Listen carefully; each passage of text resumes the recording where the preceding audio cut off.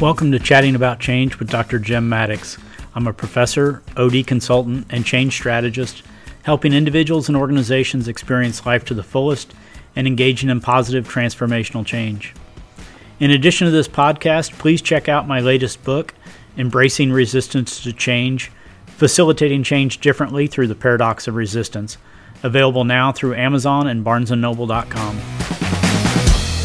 Hello, and welcome to another episode of Chatting About Change with Dr. Jim Maddox. Today, I'm visiting with Sarah Bishop from Orchid Communications. So, Sarah, how are you today? I'm doing okay. I never thought I would be so susceptible to sunshine and warm air in the way that it's clear I've hit that stage in life, Jim, when wow, moods really do track with the weather right now for me. So I'm actually doing really well. Yeah, I saw that shift when we, got 50-degree rate increase in temperature from the 20s to the 70s. It's like, okay, this is pretty nice. Yeah. After this is done, I'm meeting a friend at my garden store to just do my pre-spring kind of shopping, which makes me really happy. So it's that time. Yeah. So talk a little bit about your business that you've started, and just it's fascinating. So I'll just kind of leave it at that and let you kind of tell a little bit of your story. Sure. So I founded Orchid Communications in 2018 after teaching nonprofit communications, nonprofit narratives and advocacy kind of methodology at the University of Arkansas in the communications department since I started teaching in 2012. And, it's funny, I came to teaching by way of nonprofit fundraising. So my background was really working for nonprofits. And I found myself in Arkansas, and I say that deliberately, wasn't really my decision to move here. And definitely did not want to continue doing kind of the fundraising in Arkansas. I was doing it in New York City before and really enjoyed the anonymity of kind of working on fundraising, but in this, smaller towns. What happens is, of course, people know that you're in the business of asking for money. And so they start walking the other way when they see you. And I certainly didn't want that to be my experience when I moved here. But I went through some personal tragedies very soon after I moved here, and really, needed to figure out what I was going to do employment-wise, and also just as a source of finding some sort of comfort through the grief, and started teaching. But I think when I was pretty young, and so I love teaching, but you start to get an itch for actually the doing at some point. And so after about 6 years, and you're kind of that armchair critic of kind of the nonprofit scene, it was about time that I either kind of put up or shut up in my critique. And so I launched Orchid. It is a communications consultancy firm where I pretty much exclusively work with nonprofits, philanthropic organizations, so private foundations, some higher ed, on issues of social change. So I am really looking to help people who are advocating for issues that are tough to talk about, that are very intractable kind of social issues, largely because we have so many stereotypes and assumptions and dominant narratives about why those problems exist in the first place. And so, I do everything from kind of overall communication strategy and vision to messaging hierarchies to kind of website strategies, anything that is designed to disrupt dominant narratives that stand in the way of the kind of change that we really need in a state like Arkansas. The information and the communication piece has got to be really powerful. And I like how you talk about the narratives and the stories. What have you seen as some of the things that have been kind of most impactful, or what is it that kind of like gets you out of bed every morning?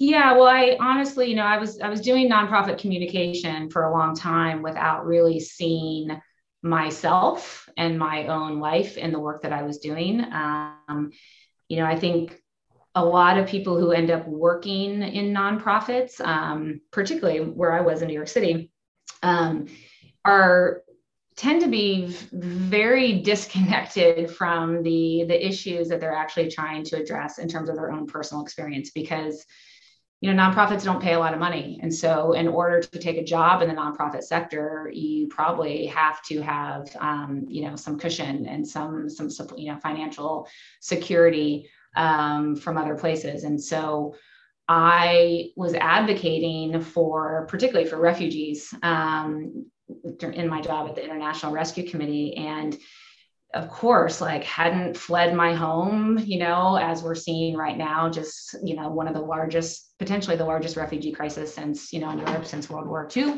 I'd never had to flee my home because of war or persecution.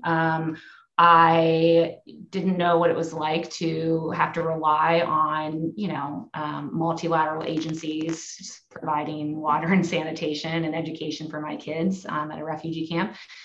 But I was really good at my job. I knew how to raise money, right? And I knew how to tell other people's stories. But I think my husband passed away soon after we moved to Arkansas under very tragic circumstances. And, one day you are planning your future and you're talking about, retirement, plans and putting kids through education. And then the next day for me, I was pregnant and widowed at the age of 30 with $1 million medical debt in a state that I had just moved to with no friends or family. And I think when I found my footing, having gone through that, I was very observant to the stories that people were telling about me and my kids and how they were making sense. It's just, I think, tapping into this human need to make sense of our world and to make sense of things that are really difficult to make sense of. And it just kind of clicked over the course of a few years that, the barriers that we're facing in terms of, economic inequalities, injustices when it comes to, racism and sexism and homophobia.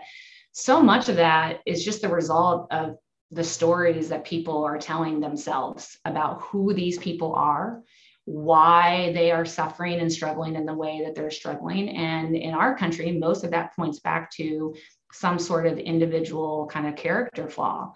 And then the reverse is true. If people who are, showing some signs of resilience, who are getting, back on 2 feet, like me and my kids were able to do, it was all the result, of hard work and this, virtuous character traits such as dedication and grit. And, everything underneath that just was really invisible. And so I think seeing myself in the narratives that are playing out and the work that I did really just gave a lot of purpose to the work that I was doing. And it also just made that work even more poignant to say, it's not about raising millions of dollars. It's not about having more time and, a communications team that can crank out social, content every 5 minutes now to compete.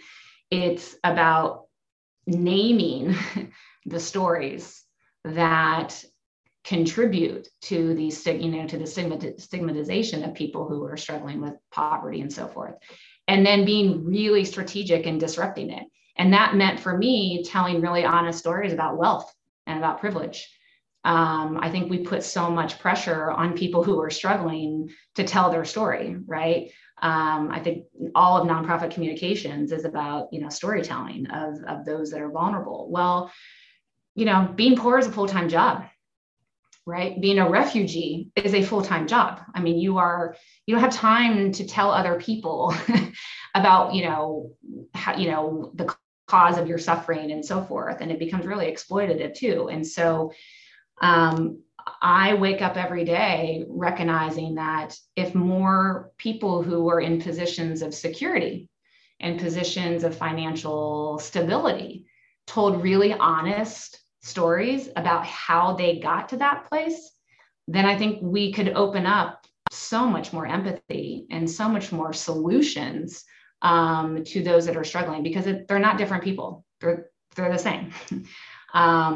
And so the kind of stories about wealth and privilege are really just the flip side of stories of oppression and poverty. And if we can't be honest, particularly those of us who are doing the advocacy work, right? It takes a lot of privilege and a lot of wealth to be in the business of philanthropy and to be in the business of nonprofit leadership and board membership and so forth. And I think that was just a space that I saw that was really untapped. We don't have great models for it.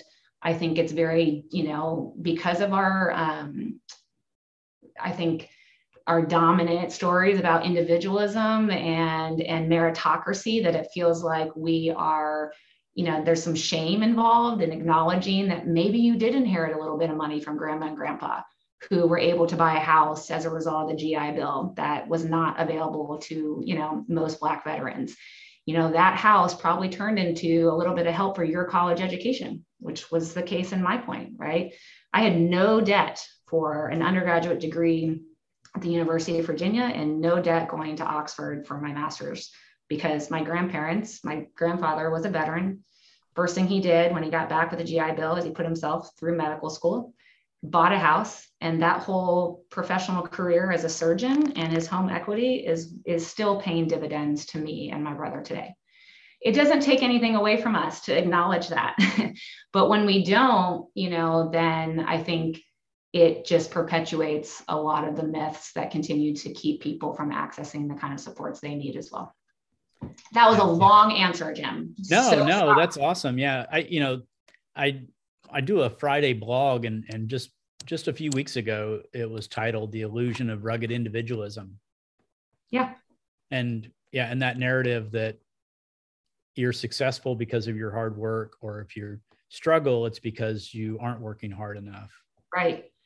But there's so much momentum, and we now have, centuries of storytelling and cinematography and culture behind that narrative. And then, we sit back and say, well, tell us how that's not working out for you. Right. And so you're talking about people who are already disconnected from power and platforms, who then have to carry the weight of that and try to shift it. Whereas that's for those of us who are profiting from that narrative, the responsibility is really on us to disrupt it and to say, actually, no, that's not how that played out in my own life. Yeah. It's the people in the people that are being exploited really don't have the power to bring about the change themselves. No, that's why they're in the positions that they're in. Yeah. And so the idea of, well, you should just do something about it, or, that narrative of, like, I've done some volunteer work in the Pine Ridge Reservation up in South Dakota, and telling people about my experience there. And numerous times somebody would say, well, why don't they just leave the reservation and get out into regular society, and then they won't be poor?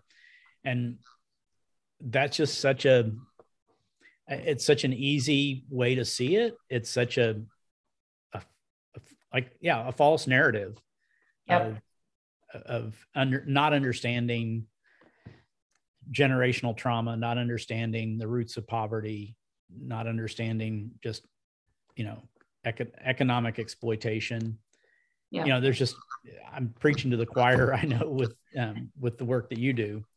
And so, what are some, I don't know if you can talk about some of your current clients, or what are some of the, I know there's obviously global challenges. There's certainly upheaval across the whole, country. What about in our little corner of Northwest Arkansas?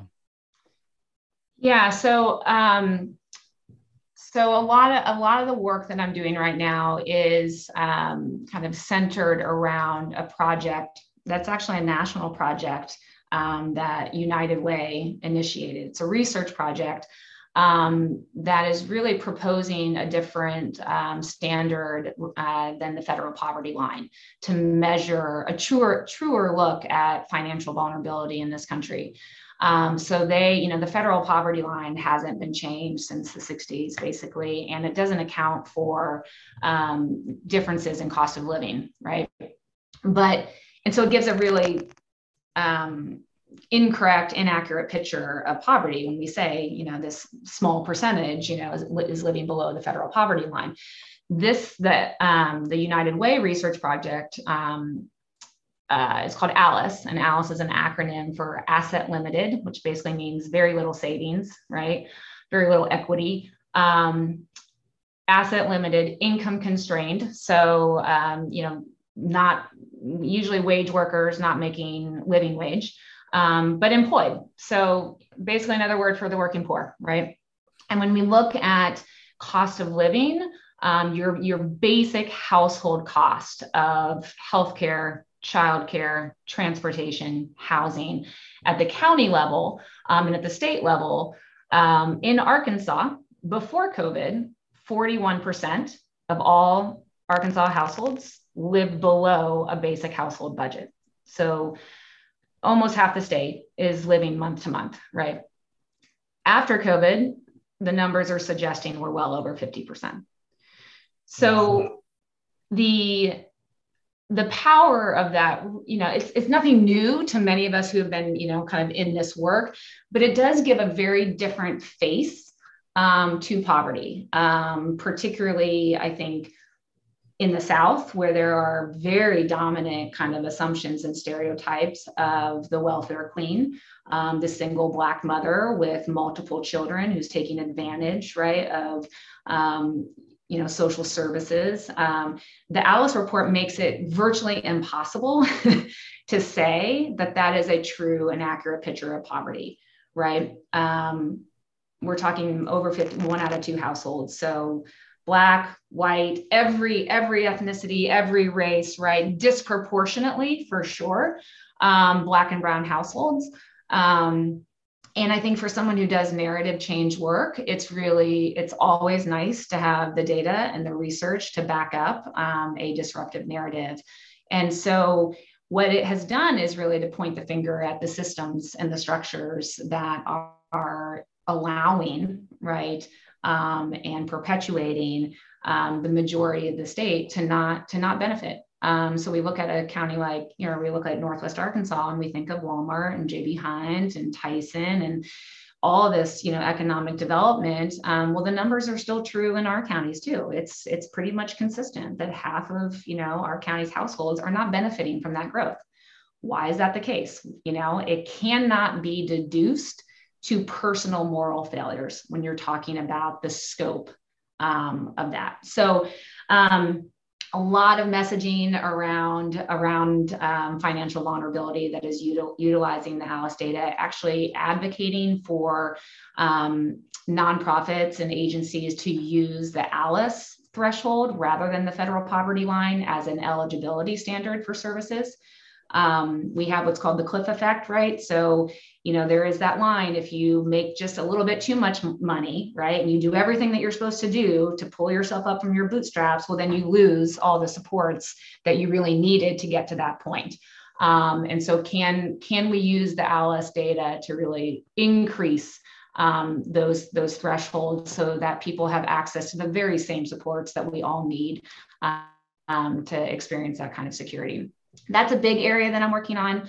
I've also had the opportunity to be a little bit more innovative in some of my work and think about what holds back some narrative scaffolding in a state like Arkansas. And a lot of it is certainly the rural divide and our broadband issues.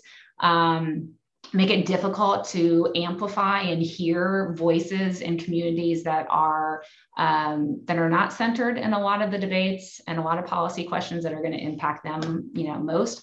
So we started a project called Reimagine Arkansas. It was a COVID project, really just because COVID gave us an opportunity.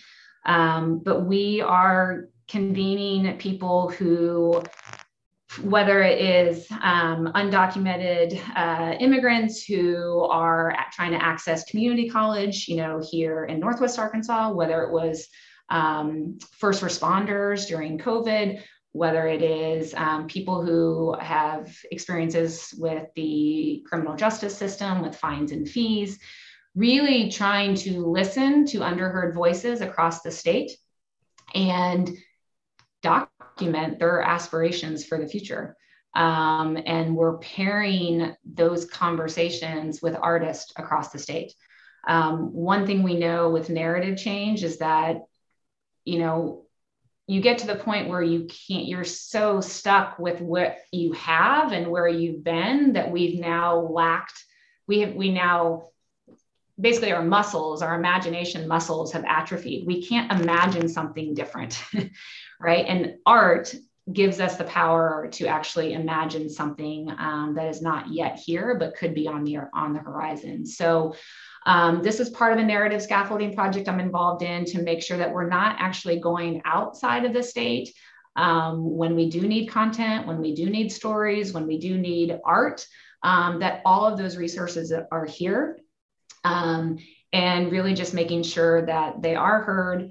We give nonprofits the communication capacity to amplify those voices, but those voices are always going to be attached to graphic designs and beautiful art by Arkansas-based artists.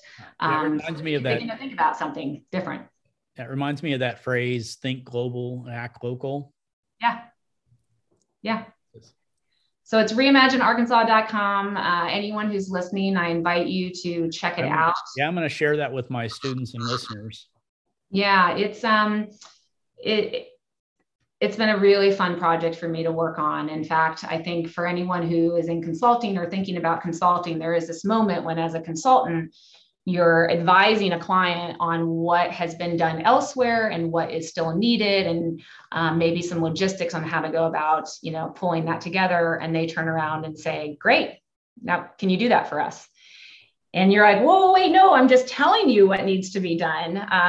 And this is one of those moments where it was like, you look to the left, you look to the right, it needs to be done. It's already happening, but you just may need a little bit of a quarterback to kind of pull all these pieces together. And I think in my role, one of the things that I do, I'm intentional about is I do have a lot of privilege and access to funding sources and to individuals who, are in decision-making positions. And my goal with all of my work is to shift that power, not to me, but to those who are working in similar spaces, who are, doing the hard work of holding community conversations, who are doing the hard work of advocating without pay most of the time, doing the hard work of, graphic design and posters and just the creativity that we need to think about a different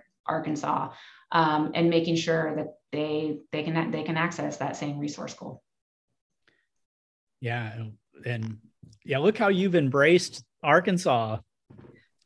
I'm glad you think so. I'm still,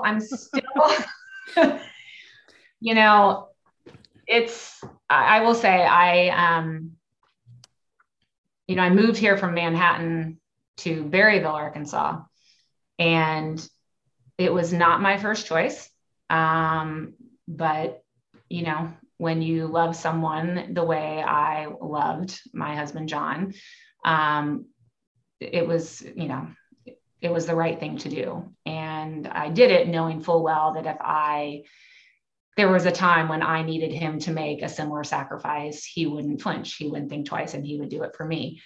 I think there is a complacency in cities like New York, where,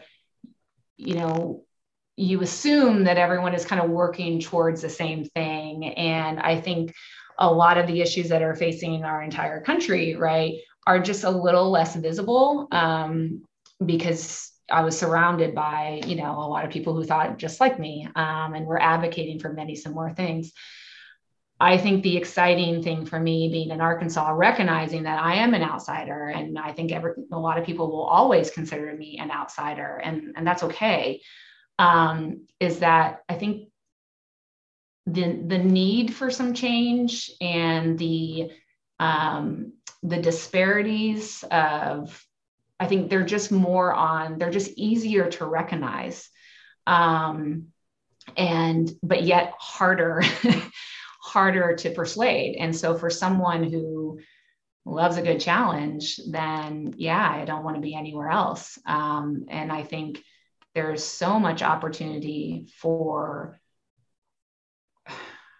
really meaningful change, at not just for people who have been marginalized and have been disconnected. There's been cycles of disinvestment in many communities for years, but you know, I think Arkansans as a whole feel like parts of the world have left them behind in many ways, right? And I think I now kind of take it as a point of pride, you know, to say, yeah, I still live here, and I'm proud to live here, and there's important work to be done. And if we all just moved, you know, to where it might be a little easier, well, it's not really what I signed up for in this life, to be honest. It's interesting because my middle son went in the Peace Corps after college and lived in Morocco for 2.5 years. Came back, and he'd always wanted to go he grew up in Kansas, always wanted to go to Oregon, to Portland. So he moved to Portland, you know, keep Portland weird. He was there about 2 years, and he just called me out of the blue and said, I'm moving. He goes, I need out of here. He said, everybody thinks like me. Mm-hmm. And he said, and I just feel like I'm in this little bubble, and I'm not really, can't be part of the change that I want to be. And so he's in Alabama now. And he's kind of been back and forth between South Carolina and Alabama. Yeah. And so he travels with his work, but he's chosen that as his, and I'm like, oh my gosh, that would have been the last place I would have thought that my son would have moved to. But it's for that very reason of, you know, he wants to, he wants to be able to change the stories. Yeah. And I have to say, like, Arkansas really did embrace me. And that is part of my story, you know, and a lot of that is because of, you know, how I showed up, how I looked, how I dressed, the family that I was, you know, connected to. But it was also you know, I experienced a hospitality that, I don't want to disrespect, because it was very authentic. And, you know, I was in rough shape. Like it was a rough transition. And there were countless people who, not knowing me at all, made that transition and that path, you know, a little smoother for me. And so I do, you know, it's kind of a love-hate relationship. You know, I blame Arkansas in many ways, because, you know, you ask, like, would this have happened if we hadn't moved here? You know, he would not have been working on, you know, chicken pads in rural, you know, Carroll County when his accident had happened. But, you know, we're here now, and, you know, all you can just drive yourself. You can drive yourself crazy asking all those what if questions. Yeah. And I have stopped, you know, because it's just, I think there's a yearning in the beginning, but to your point, like it's futile, and you got to live and figure out just how to hold the lack of answers in one hand while you're living. Yeah. Well, this has really been fun. This has been fascinating. And I'm going to check out that Reimagine Arkansas, and I'm going to start following your work more closely. And we need storytellers. We need people that can see things differently, that can imagine things differently. And, you know, just, I heard the song today by Bruce Hornsby and the Range about the way it is. Yeah. He says some things never change. That's just the way it is. And I'm like, no, it doesn't have to be. Right. Well, and I would say too, for anyone listening, I think, in my teaching, so I still teach one class at the U of A, and yeah, I have a lot of students who do want to go into kind of this work, but feel as though they personally don't have any experiences, that kind of link them to this. And I think the one thing I just want to say is the most authentic story you will ever tell is your own. So I don't think about my work as telling other people's stories at all. I am thinking about how can I create and shift the infrastructure so people actually can tell their own stories with the same amount of air and amplification that I might be able to. And how can I just tell the story that I can tell the best, which is my own? And it's absolutely connected, right? And so I think, I just did this project with my students, and they all felt like, well, I'm really privileged and I don't have any, there isn't a single story about me. Well, there is. And yes, it's nice to, it's good that you acknowledge that you haven't experienced it in the way others have, but man, like, tell the story of privilege, tell that story and outline it and create some new architecture in our brains so that we don't continue to ignore the same sort of scaffolding that, the person down the street who did not have access to all the things still needs. We all need the same things. So yeah, I just want to make sure that my work is not about telling other people's stories, for sure. My work is definitely about making sure that we remove as many of the intermediaries as possible, so that people can not only own their own story, but they can also own and decide their own futures. Yeah, break down those barriers. Yeah, we need a lot more empathy and a lot more listening. And it is listening. Like you can't figure out what narratives are really driving our thinking and our decision making unless you sit and listen for them a little bit. Yeah, I remember a couple of years ago, I was teaching a management class, and one of the ethics cases that I shared with them was on the ethical aspect of payday lending. Mm-hmm. And I randomly divided them into two groups, and they had to research, and then they had to have a debate for and against. And there were a couple people that, and I polled how many of you, before we did the case, how many, and like 80% thought, hey, nobody held a gun to your head. It's your choice. It's a business model. And if you don't like it, you don't have to use their services. And so we had that debate, and it was completely unplanned, but I had a student that spoke up and said, I fell into that. And the class turned to him and like, you're an Army vet. Mm-hmm. You're like, you're pretty established. You're a white male. How could, and he shared a really powerful story of how when he was younger and was an enlisted person, had a spouse and a couple of kids, and it just, they, just fell on hard times, and he shared that story, and people were like so surprised. They're just like, no, you don't fit our image of what that's about. Right. And afterwards I polled the class again and just in, like secret writing it down, and it was 80% thought it was unethical. And that's proximity. It's because they knew, they had proximity to this person that didn't, that really shifted their ideas. And I feel like there are so many things right now that preclude us from proximity. Of course, COVID, for sure. But even just if you think about,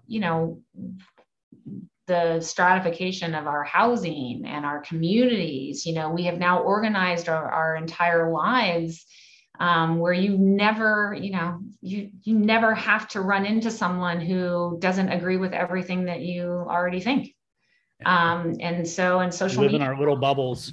Yeah. And so, but we know that proximity is the key factor in, in shifting, changing hearts and changing minds.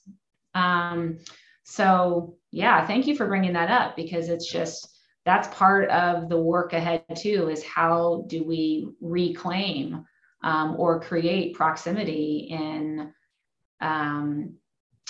just physically and on digital spaces. Where are those remaining spaces where we can accomplish that? Yeah, I saw somebody on one of the social media, I can't remember if it was Instagram or Facebook, but it was a very like damning statement, but it just said, people are disturbed by what's going on in Ukraine because these are blonde-haired, blue-eyed people that are being bombed. And that just seemed wrong. And it's like, yeah, it doesn't fit our narrative. No, we already have been conditioned to assign innocence, to people who look like that, for sure. Mm-hmm. Well, Sarah, this has been fun. I've always enjoyed chatting with you, and I think maybe as we come out of the pandemic, we need to meet down on the square or on Dixon Street and grab lunch or coffee. I would love that, and I think we could probably think about 10 other podcast topics that we should tackle. So, yeah, this is I'm very impressed. Isn't the right word. I'm very moved by the work that you do, and just the passion and empathy that you have. And the world needs more Sarah Bishops.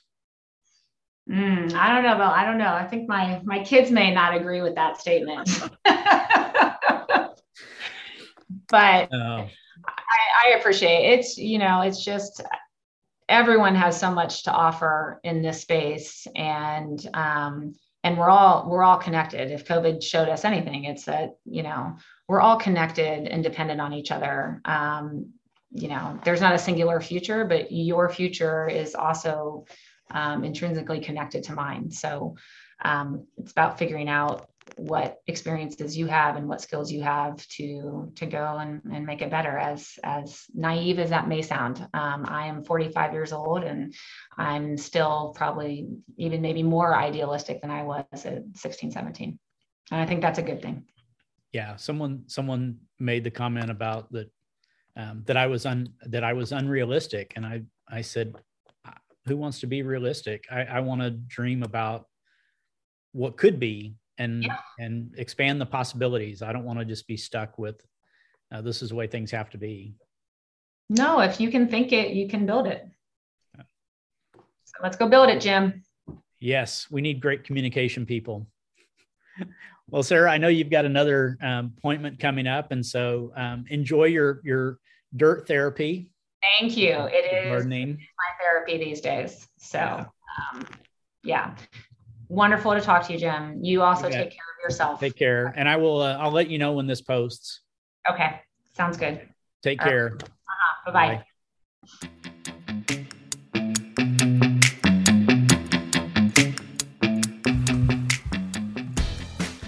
I hope you've enjoyed listening to Chatting About Change with Dr. Jim Maddox. If you want to connect more, you can follow me on Twitter, Instagram, or Facebook, and at my website, drjimmaddox.com. Thanks for listening.